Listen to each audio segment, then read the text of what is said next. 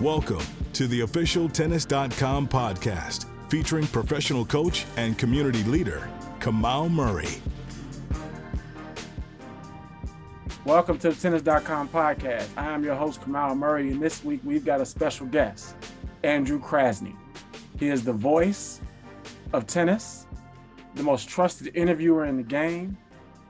He transitioned from working with Joan Rivers for years into not only commentating for tennis and announcing tennis, but being a full-service tennis aficionado and the most trusted producer in the game.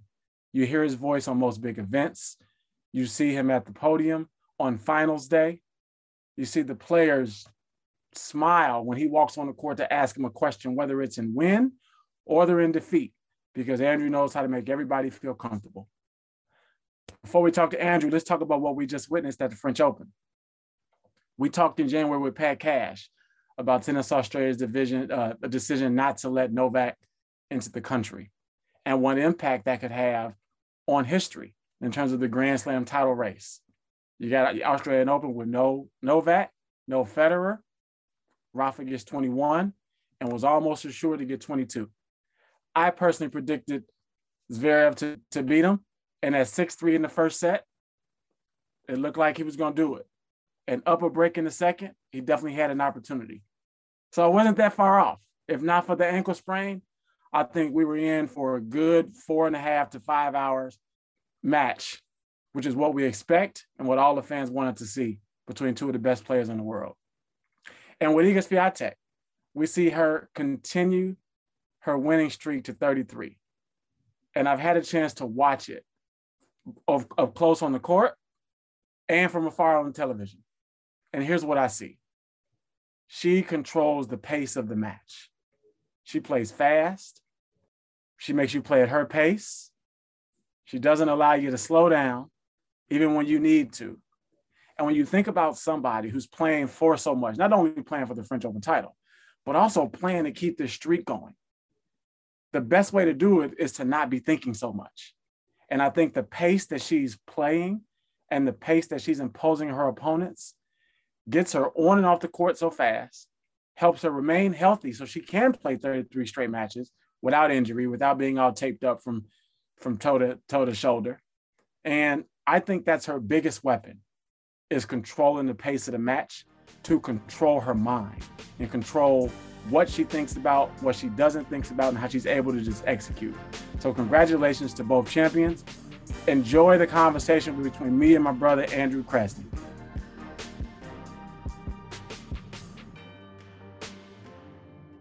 Welcome to the Tennis.com podcast. I'm your host, Kamau Murray, and we are here with the man, well, let me not say the man, the voice, the myth, the voice of tennis and your favorite stops on tour, both home and abroad, the most coveted tennis event producer in the world, the person on tour that probably makes the players, win or lose, feel most comfortable when he walks out on the court with his microphone, hoping not to make them cry more than they already want to.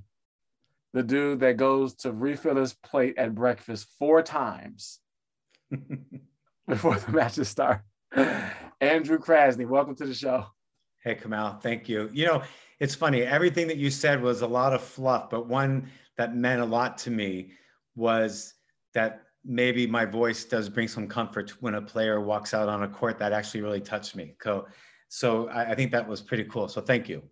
Well, you know, I will say, when you hear your voice, you know 2 things. A, it's a big time event. And B, the promoter spent a lot of cash. Well, you know, you've written me a check, but I do 250s, 500s, 1000s.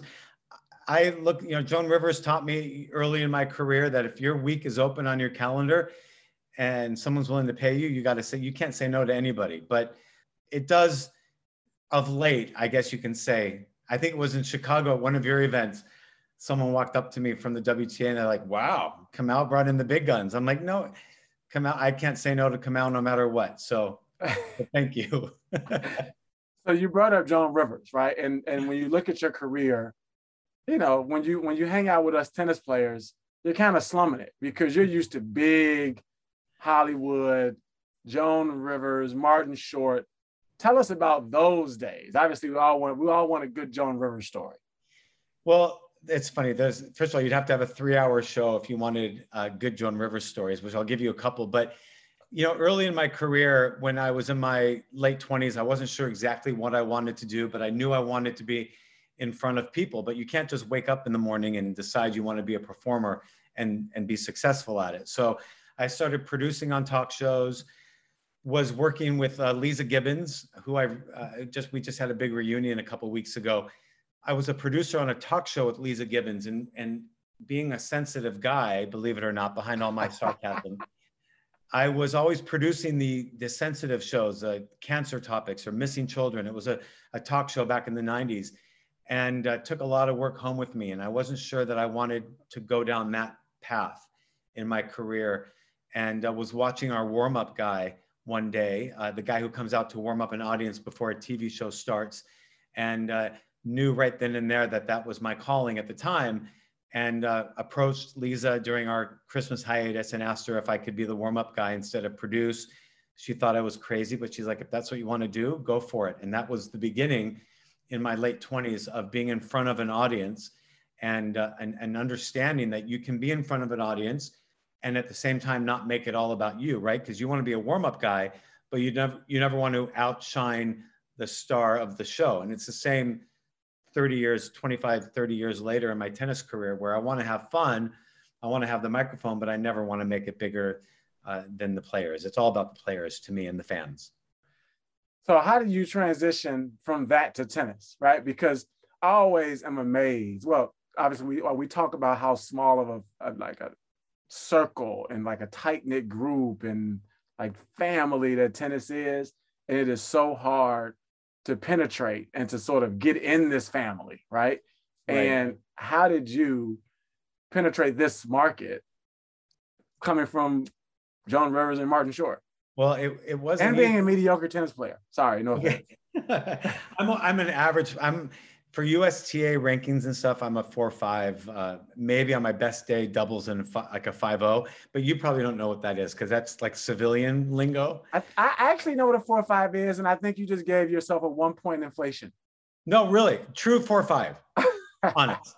But the older I get, you spend your whole life trying to get to a number, and then you get there, and then all you want to do is go back down so you can finally win some matches. But so to make a long story short, I was producing on a talk show for Martin Short, and went on an audition and got a job hosting a dating show on the USA Network. It was called Crush. It was 20 years ago, and finally got my own show, hosted that for a season.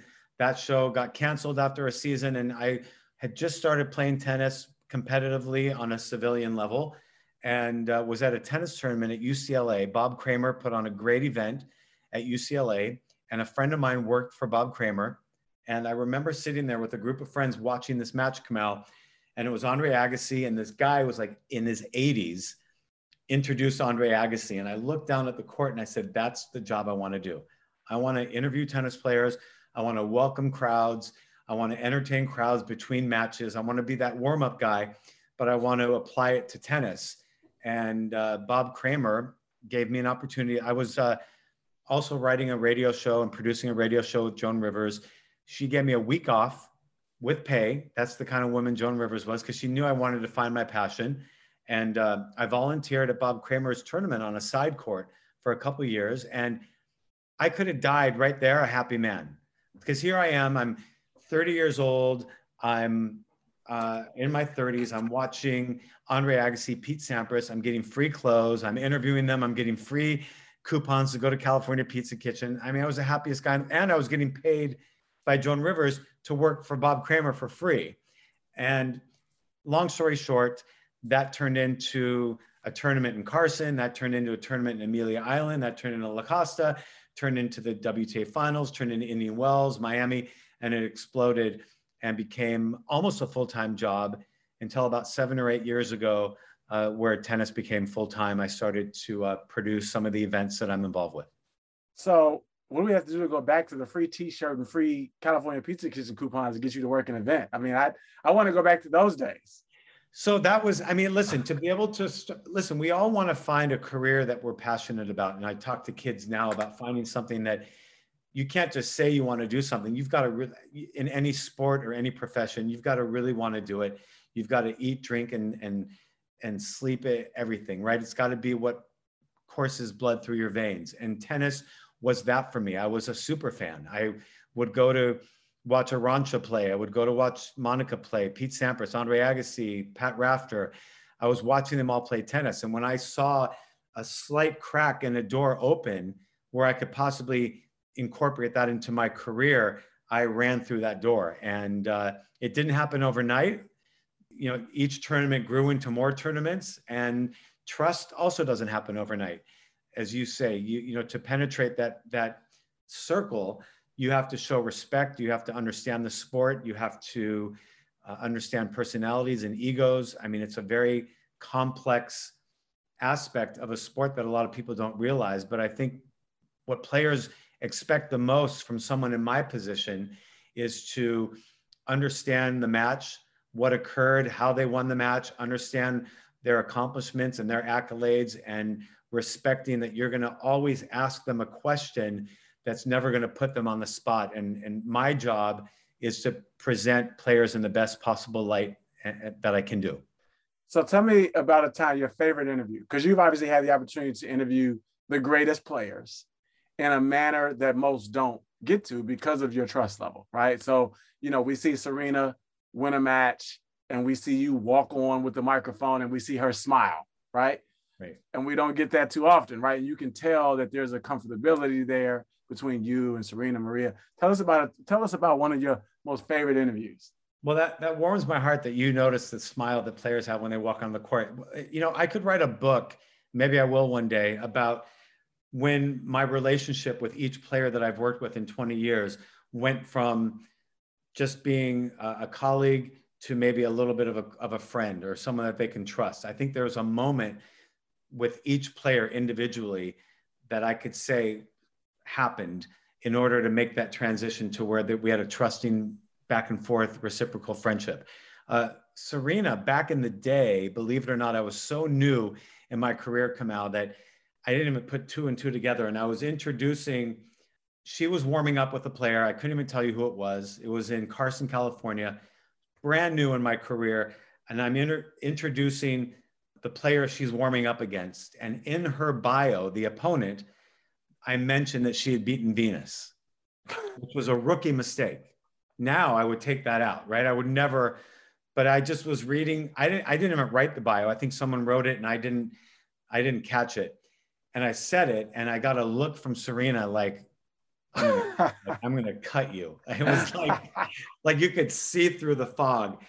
And after that match, I said, Serena, I owe you an apology. And it was rookie of me. And she's like, oh, I heard that. I said, well, what can I do? And she goes, well, I like teddy bears. And I went out and bought her a teddy bear.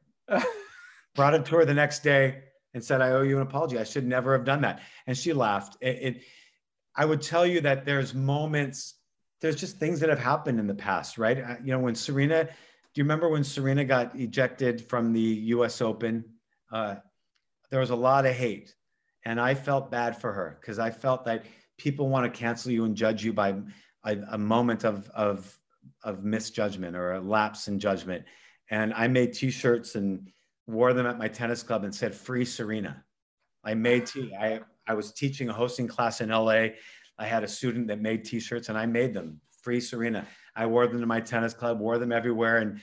And of course I told Renee Stubbs, and Renee Stubbs, who will tell you if she comes on your show that she cannot keep a secret. She went and told Serena, and Serena comes up to me in Doha and says, "I heard you made a T-shirt that says my name on. Like, what's that about?" And I gave her one. And that was another big moment where she felt that maybe there's someone on her side who works in our position. And I felt bad for her. And that was, gosh, how many years ago? 12, 13 years ago, 14 years ago? There's been moments in my career where I feel very blessed to do what I do. Kim Clijsters had given her last interview at the time. at the US Open. She was playing doubles with one of the Bryan brothers. I interviewed her. When I realized it was her last match, I had tears running down my face, which I think made her realize that she's played a significant part in my life. And when you grow those relationships with these players, we spend a lot more time together behind the scenes than we do in front of the scenes, as you know. And we travel together, we fly together, we see each other in airport lounges, we see each other at breakfast. We spend hours on rainy days. That we have relationships that I think deserve maintenance and deserve trust and loyalty. So you mentioned breakfast. What's your favorite breakfast spot? I always ask people, what's their favorite stop on tour?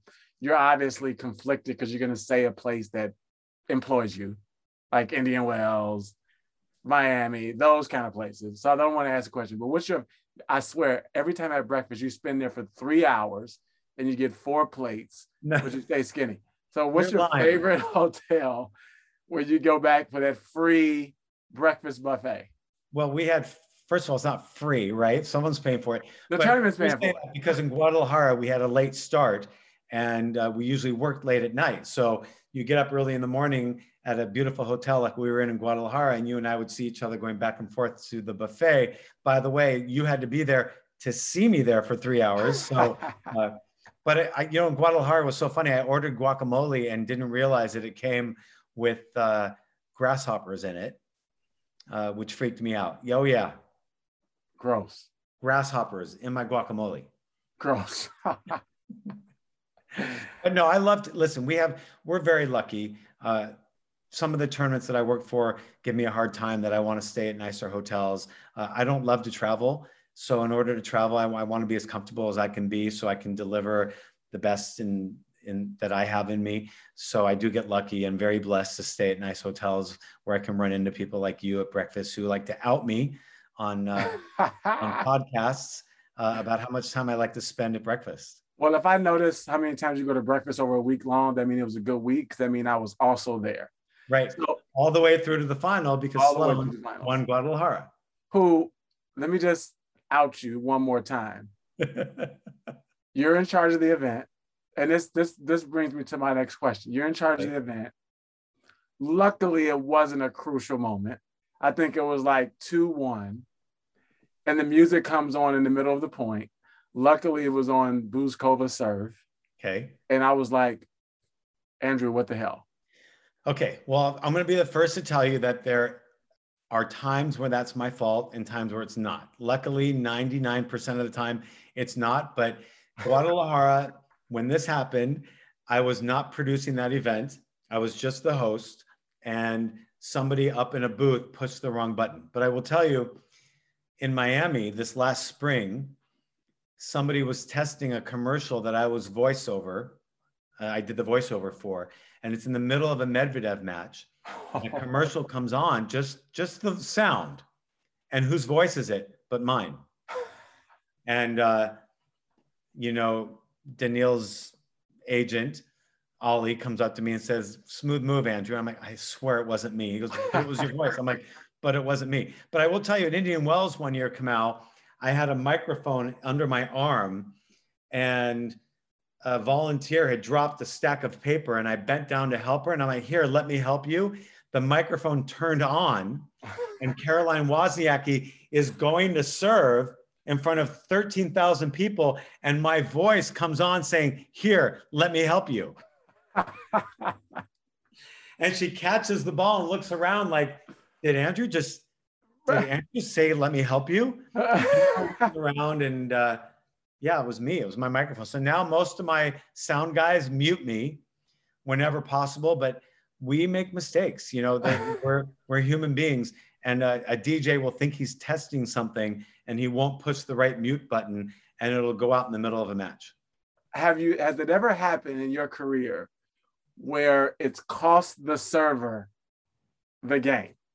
Okay. Which consequently can cost the match. Okay. So my biggest fear in the whole world is that a mistake that I will make or someone on my team will make, and that the match would sway in the other direction. And then the player will go to press and bring it up. That's been my biggest fear in my entire career.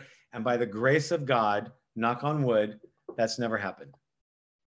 So like I introduced Novak Djokovic from being from Belgium instead of Belgrade, 18 years ago.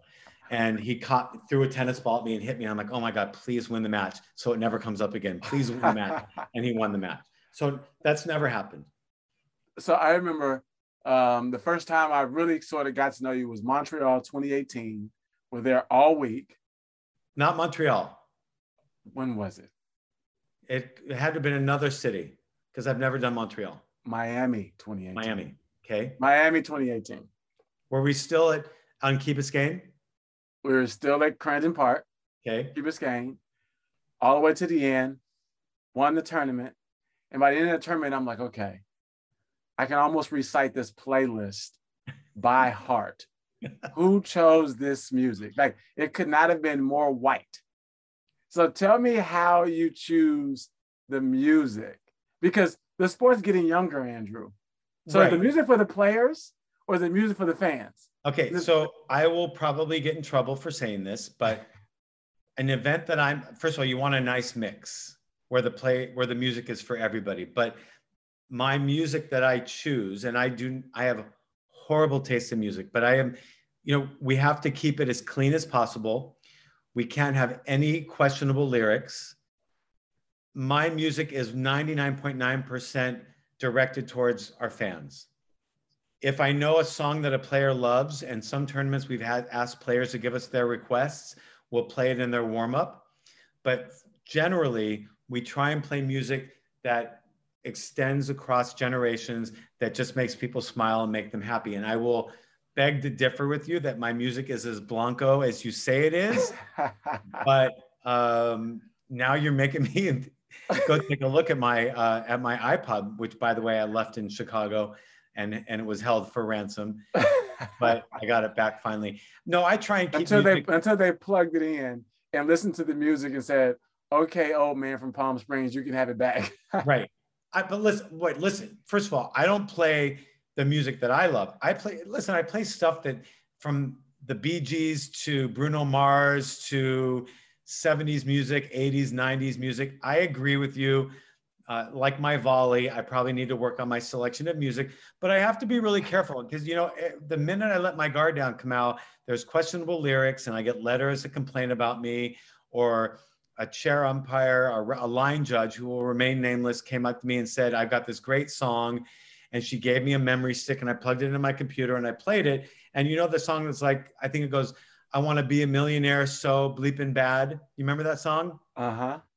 Okay, so she gave me the X-rated version of it, and I played it, and it's like, I want to be a billionaire so effing bad. Went out to 2,500 people in San Jose, and I got in trouble. Or Bruno Mars has a couple songs that says like lonely ass B words, and I got to take that out. I can't play that kind of stuff, so I've got to be very, very bubblegum. Now, the good ones are when you see the player on changeover kind of swaying a little bit, right? Win or lose, I'm like, okay, now you hit the mark.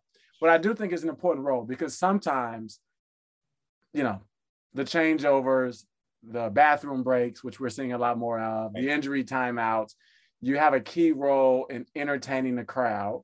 Right. And your music selection has to sort of speak to that. Now, let me ask you this, because some, now that I'm sort of on the other side of the camera, you always wonder like, it's 5-6. Maybe we shouldn't go to commercial. Right. Maybe we should stay on it. Right. Right. And watch the player on the changeover, watch their expression, watch whether they pull out their notebook, watch the fan experience, right? Like, when Delpo plays, you can see the fans like go crazy on the changeover, and that becomes part of the story. Exactly. Or like French Open 2018, when the crowd is saying, see him on up, right? That kind of thing. Those are moments when you don't want to go to commercial, and what you do gets put on front stage. Do you feel like we need to be more strategic and when we go to commercial, when we should let the experience play out in front of us? Right. Well, listen, some of that's not in my control, right? I can't control what Ross Schneiderman or my big bosses at Tennis Channel do. If they have to go to shout out to the big bosses, they got to go out to commercial. They got to go out to commercial. But what I can control is what happens on inside the stadium. And, fortunately I work with the best show caller in the business, Todd Noonan, Patty Jacobson, and they're in the moment. They understand what's going on. So if the, Roger Federer is about to get bounced out of the tournament, and if he breaks, he stays in, we're not going to play Sweet Caroline in the changeover. We're not going to run a feminine hygiene commercial and everybody be like, what the heck are you thinking? We'll pull the commercial, we'll play a good song, we'll play like Eye of the Tiger or this girl is on fire. Like we'll play something that, and I have a horrible taste in music. And you will say it's the smaller events where you can bag on my music. Indian Wells in Miami, we've got professional DJs now who are playing majorly cool music. Man, we can't let them do DJ drops and stuff like that, which I didn't know what a DJ drop was until about a year and a half ago. I remember. You remember? But we do really try our hardest to match the moment. And, I think, to tell you the truth, Kamau, there's nowhere else in the world that I would rather be than at the tournament that I'm working at. And I try my hardest to make sure that everybody who's in our stadium realizes and understands that that's what we're doing for them. Because I believe that everyone who's there, who spent all that money to watch Rafa play, or Simona or Sloane or Maria or Serena, they've spent a lot of their hard-earned money and they could be watching it at home very easily. And I want to make sure that I've given them everything that they deserve. So you've obviously had a chance to be courtside for a lot of tennis, right? Men's and women's, great matches. And sometimes, you're oblivious that you're really watching history. And sometimes you're not. I remember 2018 Montreal final. Sloane was playing Simona Halep. And I was sitting there with Othman, who's, co-coaching with me, Sloane. And I sat back next to him and I said, this is the best. I said, win or lose, this is the best match, women's match of the year. They are going at it, right? So tell us about the most historic match that you've been a part of. And you were like aware, like, damn, I'm watching history. Well, there's a few, right? And these are the moments where I wish I was almost savant-like. Like you take a look at Joel Drucker, who can tell you every match and every historic moment in the last 30 years. The significant moments for me, there was a big match, Victoria Azarenka playing Paula Badosa at Indian Wells was an epic final where we thought we were seeing, you hear it on the men's side a lot, but you don't always hear it on the women's, where someone says, that's the best women's match I've ever seen. That's the best match I've seen of the season. I think the Venus and Serena matches have been epic because that they're so rare. But to me, the most historic moment for me on court, hands down in my entire career, was Serena's return to Indian Wells. She walked out on that. I was not there when the first incident occurred, but I was there for the entire boycott. So here I am, a huge fan of Serena's, love her to death. And one of my favorite tournaments in the whole world, she wants nothing to do with. And it was a very sensitive area for me. I almost never wanted to talk to her about Indian Wells because I knew how she felt. So when the deal was brokered, and I use that as a facetious term, when the deal was brokered, however it went down, to get Serena to look beyond and to make her way back to Indian Wells, when she walked out on court and I introduced her, I was reduced to a puddle of tears. I looked at Isha, her sister, and we sobbed. And it was, to me, one of the most significant moments, whether she won or lost the match. And she almost lost the match. She was playing Monica Niculescu, who can drive the most sane person completely insane by just one shot of the ball on each side, right? It was windy, and Serena had her work cut out for her. But Serena coming back to Indian Wells and allowing all of us who love her to show her that love, to me, was the biggest, one of the most, if not the most moving moments of my career. So you've also been public about struggle with anxiety, and like mental health is sort of like, is a humongous thing amongst tennis players, especially, right? Because, you walk out onto the court, it's only you, right? And sometimes you wish you could like crawl under the player bench and hide, right? And there literally is no place to hide once a player steps out onto that court, right? tell us about sort of your struggle with anxiety. Does it come during events? Are you like, oh, I gotta like make sure I get this right? Like, tell us about where it comes out and how you see it now evolving into a sport. Because I feel like every tournament we can pick out a player who had a major opportunity or a major meltdown, and it was because maybe having a panic attack or an anxiety attack on the court.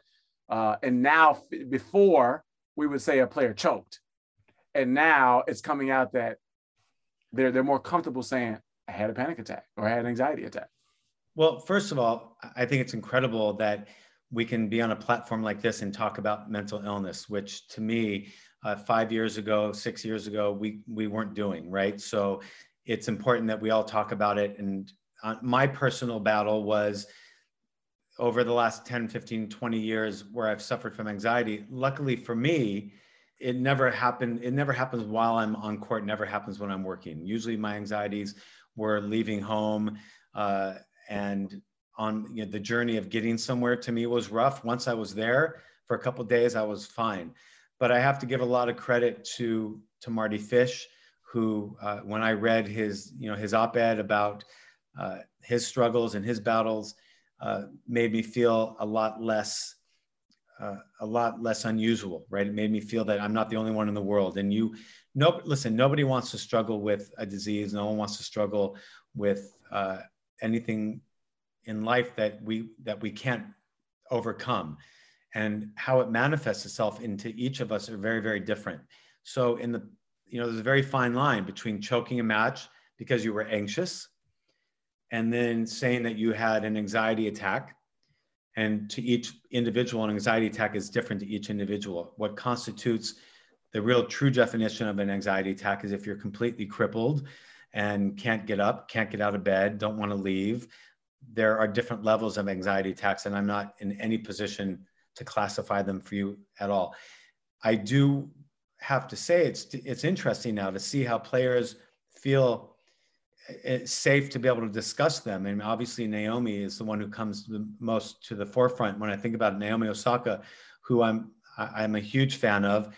And it kills me to see that she's been struggling in the last couple of years. But on the other hand, it would be a lot worse for her if she wasn't able to express herself. It's those of us who can't express ourselves and talk about it where it kills us inside and can cause serious damage. And the fact that players are being vocal and articulate about it, I have to give them kudos. And I do hope that there aren't players out there who will use it as an excuse and that they'll be honest about it. But I don't really think that too many players are out there using it as a crutch or as an excuse, because nobody wants to make up that they are suffering from an ailment or a disease. It's a pretty serious issue, and I'm just happy that we can all talk about it and not feel the shame. We have this stigma in society that you can't talk about mental illness, but we can talk about having a headache and take an Advil. We can talk about having acid reflux and taking Zantac, right? But we can't necessarily talk about medication that has to do with mental illness because we have this stigma in society that it means you're weak or that there's something wrong with you. To me, it just means that you might be wired different. And if there's a medication that helps untangle your wires, then why not take it? Well, I think that now anxiety or even just emotion is a humongous part of coaching, right? And you look at some of people's performances in Grand Slam finals that are so abnormal from what you saw with them in the previous 6 matches to get to the final. Right. And it was like, I've obviously coached somebody in 2 slam finals, and the number one job, even bigger than the X's and O's, right? Because if you get to the 7th match, which I always say you got to win 7 matches, right? Mm-hmm. When you get to the 7th match, you clearly are hitting the ball well enough to be there. Mm-hmm. You clearly can sort of have a feel for the entire court that day, but you may not have a feel for just the emotion involved in that day. And I think the biggest thing, when I look at some of these slam finals and I see 1-2, 2-2, 3-1, in some of these scores, you look like they didn't coach the emotions, right? And sort of the feeling of what it's going to feel like on that day. And it's probably too much time on the X's and O's. Right. And it goes on both sides, right? Not coaching the emotion, the player not being honest and vulnerable and saying, hey guys, I'm scared, right? You know what I mean? And I think when you look, that I think is a bigger part of coaching the game now than ever before. It's just saying, all right, strategically, here's what you got to do, right? But then even more than that, you spend 10 minutes on that, and then the rest of the evening before the match and the morning of the match is talking about how you're going to feel, or when you feel this, do this, right? You know what I mean? And how to plan for that emotion that's going to come out. So, and that could be dealing with potential panic attack, or dealing with anxiety with finishing a match, right? Being up 5-2 serving, knowing this is be your first slam or whatever it is. I mean, the anxiety of having a false expectation appearing real, I call it fear, right? Can cripple somebody, right? And I think before it was just, oh, they just choked in the final. It's like, the emotions weren't coached. Right. Well, it's interesting when you talk about how are you passionate, or how can you be the most passionate about a sport where you're not supposed to be emotional, right? Or you take a look at what happened with Coco and Iga at the end of the match. First of all, my heart broke for Coco. I don't think anybody, no matter how strong they are, could have done any damage against Iga Swiatek right now. It's spectacular to see it's like there's a feather in her hand, the way that racket moves and the way she has full understanding of the moment. It's spectacular to watch her. And she's an incredible kid. And then to watch Coco, what happened today, it was heartbreaking. I don't think she choked the match away. I think that Iga Swiatek played a level above her. But my point is, getting to the trophy presentation, Coco let her emotions out. You looked at her dad. Her dad was crying. Iga started crying, and Iga said, I told Coco not to cry, and here I am crying. So I think that we need to allow ourselves to express ourselves emotionally, and we need to embrace it. And it's okay to cry, and it's okay to admit that you have anxieties. And part of her training regimen, and part of all these players, I mean, I'm not a coach, Kamau, and I've had the privilege of watching you coach and watching a lot of coaches. Working on mental strength is as important as working on your forehand and your fitness and your overheads and your all the things that you work on. I think that mental health has to be up there as an equally as important to the things that you work on physically. And I think that that's obviously something that's been done with Iga. She travels with a full-time psychologist, which is incredible. I should be traveling with a full-time psychologist. Hey, if one more song comes on in the middle of my player's match, you're going to need a therapist. You're going to need... That's rough. But I will say, it's interesting. Did you see the look I gave you when it happened? I was like...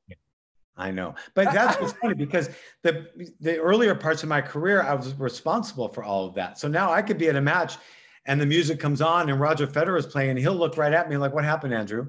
I'm like, I had nothing. It's not me. I swear. And he goes, I don't care. Go fix it. So it's, you never want that to happen. But anyhow, I have to say, back to mental health, is I'm really glad that it's out in the forefront and people are afraid to talk about it. I think the biggest enemy in the world right now for all of us, and I know it's making a lot of people wealthy, and I know it's helping a lot of people on the platform that we're on right now to become more successful, but I think that social media is a huge culprit. And you take a look back on the days of Arantxa and Steffi, not that I want to sound old or feel old, but Lindsay, and like, what were they doing, Kamau, when they were finished with their matches, when they won or they lost it? I mean, they weren't going back to the locker room and sifting through a stack of 17 newspapers, were they? Mm-hmm. Right? There was no internet, there was no social media. So when I hear that people are keeping Carlos away from social media, I'm like, hell yeah. I think that's the best thing I've heard in 5 years. Yeah, I think when you check the draw and you feel like you've got a good opportunity to win this tournament or even if you make it to the second week and it's a whole new tournament, mm-hmm. and we just need to not screw it up for the next 3 or 4 matches. Yep. That's when, for me as a coach, I started to say, all right, new rule, no social media, because the conversation can change a mindset, right? Right. And winning a slam is all about mindset, especially from the second week on. And when you open up that phone and you got 1 million followers or 200,000 followers, okay, you have the opportunity to have a conversation, even if it's one way, right? With 200,000 people, and 100,000 of it is going to be negative. Right. And that does not help what we're trying to accomplish. Or how about Kamau if one is wrong? For example, with what happened with Naomi in March out at Indian Wells, one person's voice said something that sent her off. And the way that I chose to handle it on social media the next day, I had maybe 500 compliments and someone went off on me, and that affected my day and my day and a half. And that's where I decided, you know what, I'm not looking at Instagram anymore, because that one voice can be the voice that gets you, and that one voice can be the one that costs you a tournament. So you're absolutely right. But then that raises a question. The more successful a player becomes, the more famous a player becomes, the more powerful they become. Who wants to say no to them? Who's afraid to say no to them? And you look at that's a big issue. So how do you tell someone like Naomi to not look at her phone? And then well, here's the thing. I think that, yes, the player is the boss because the player pays you. Right. However, for these 2 weeks, I'm the boss, right? You're the CEO, and like your team is the board of directors. Okay. Right. And the board of directors can fire the CEO, right? They kind of tell the CEO, here's what needs to happen.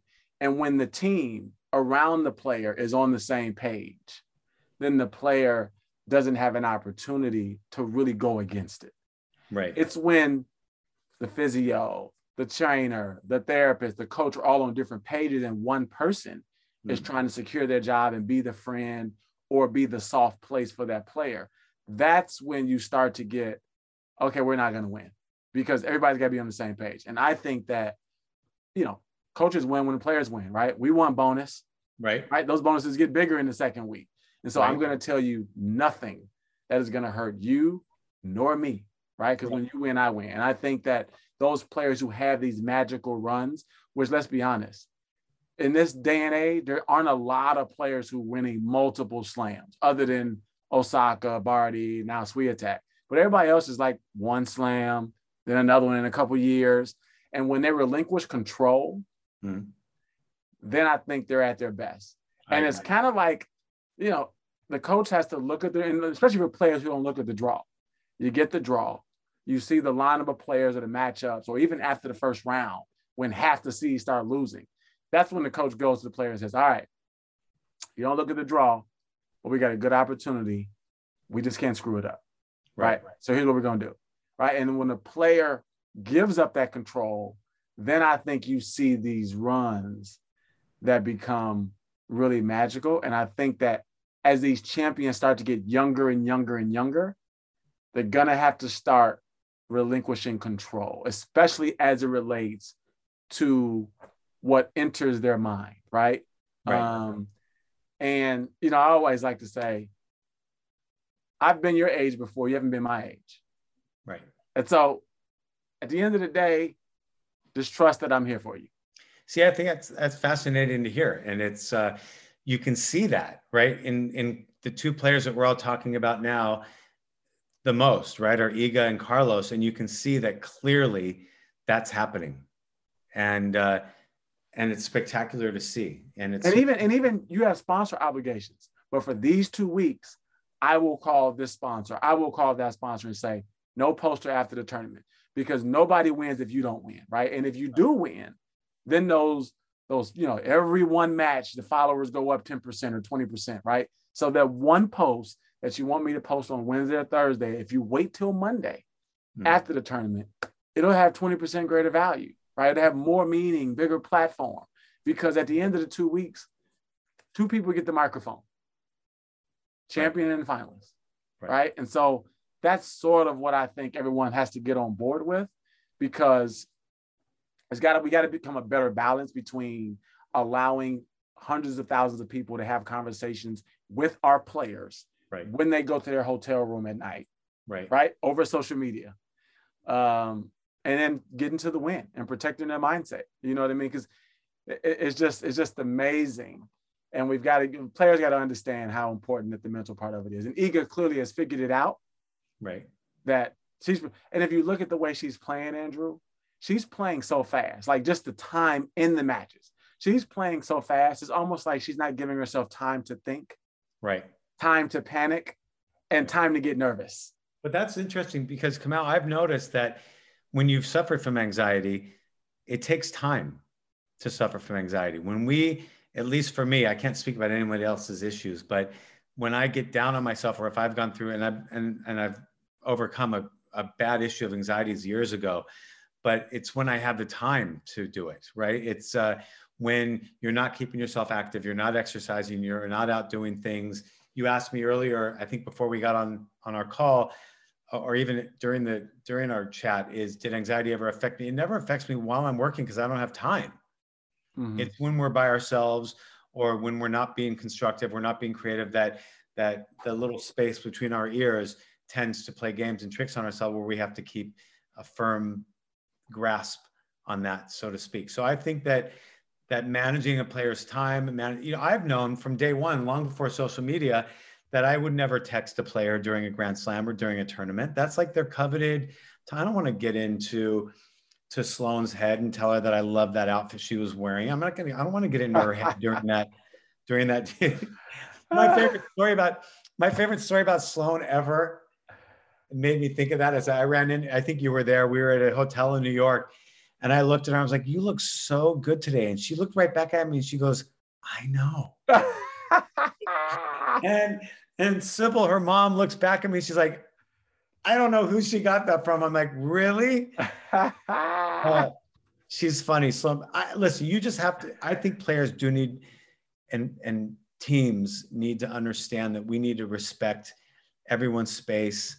And like I said, social media to me, I think is one of the greatest inventions of all time. But I also think it's like alcohol, right?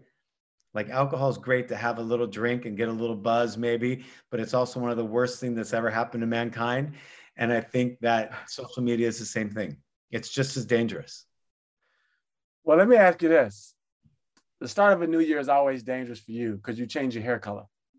Since I've known you, you've had 5 or 6 different hair colors. No, that's not true. So what's your favorite hair color? First of all, oh God! I know you're trying to like find the fountain of youth, right, and see which one makes you look younger and thinner. This is not a hair color, Kamal. This is 100% 57-year-old Jew. Right. That's the name on the bottle. I've had gray hair since I was in college. Okay, and when you're 21 years old or 22, you're not digging having gray hair. If I could go back in my life, I wouldn't have cared, but I cared. So for years, I was messing around and putting color in my hair. No one knew because I was young.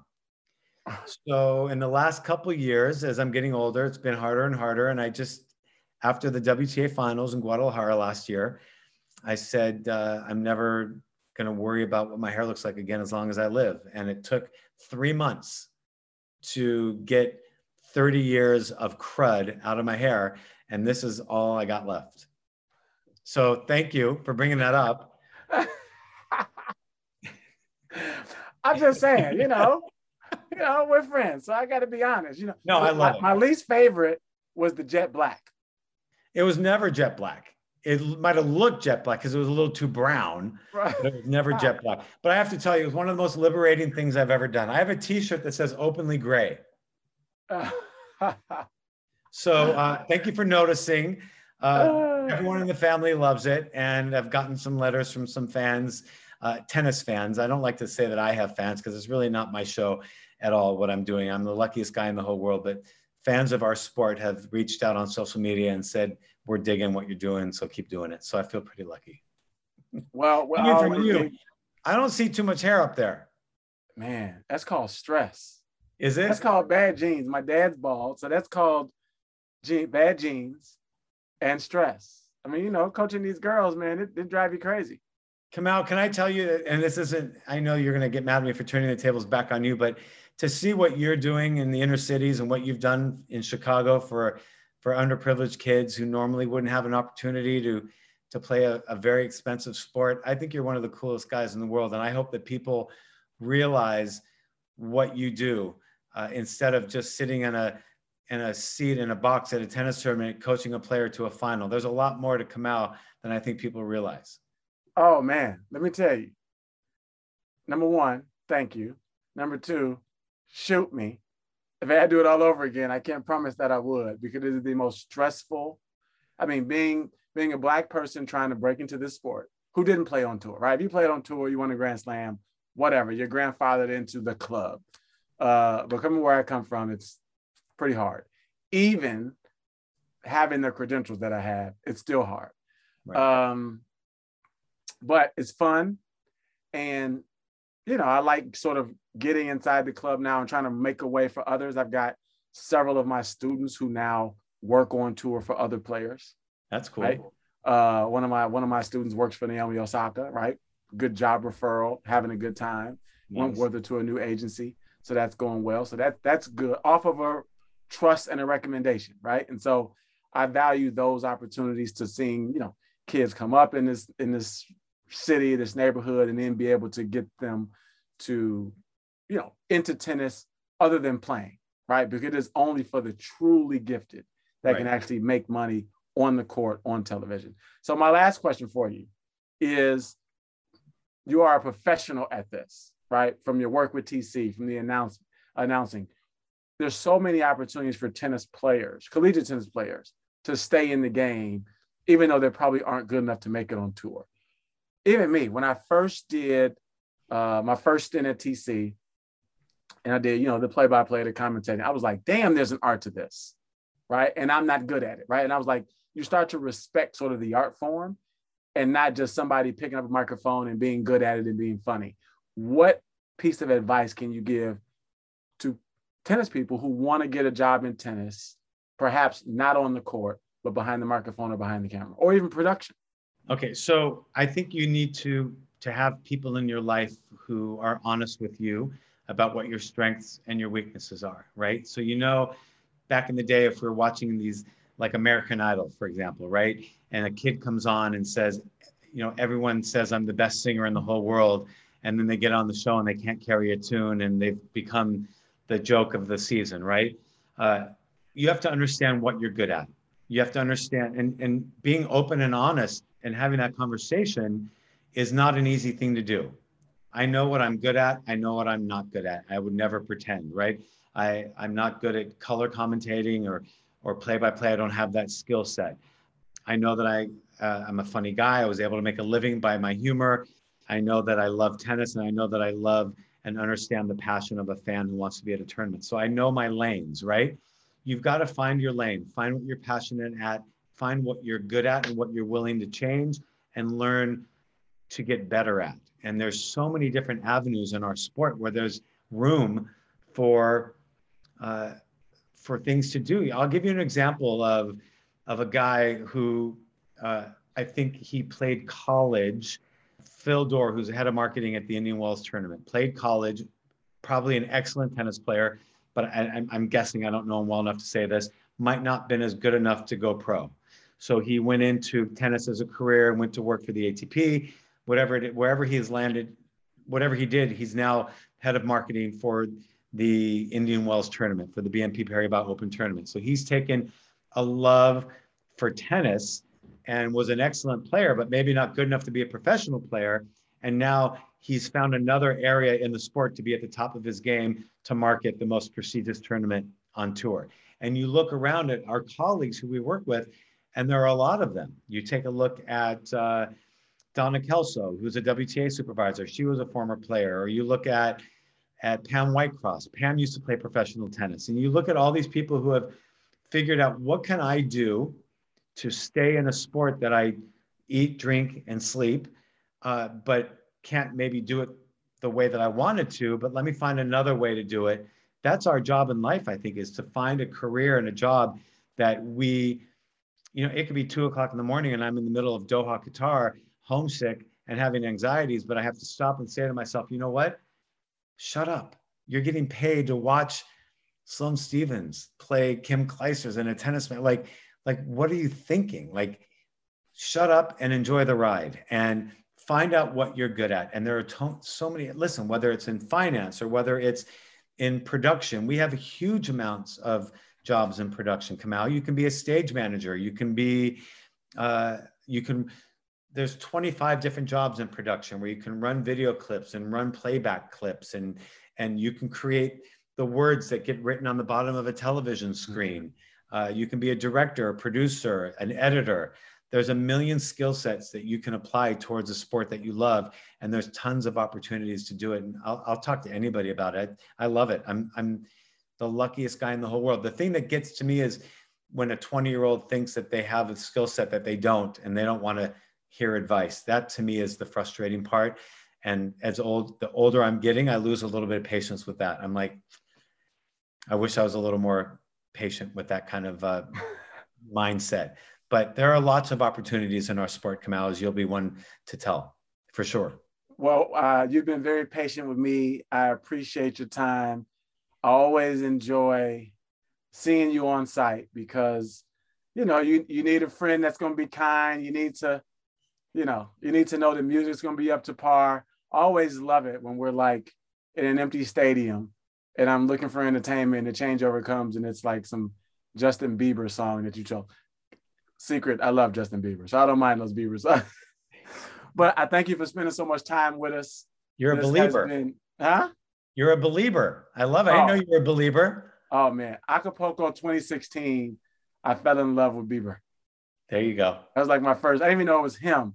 It was, can you say I'm sorry? Whatever it is. And he loves tennis. That's my favorite thing. When we find out stars that love our sport and we can do the crossover, that to me that's like the icing on the cake.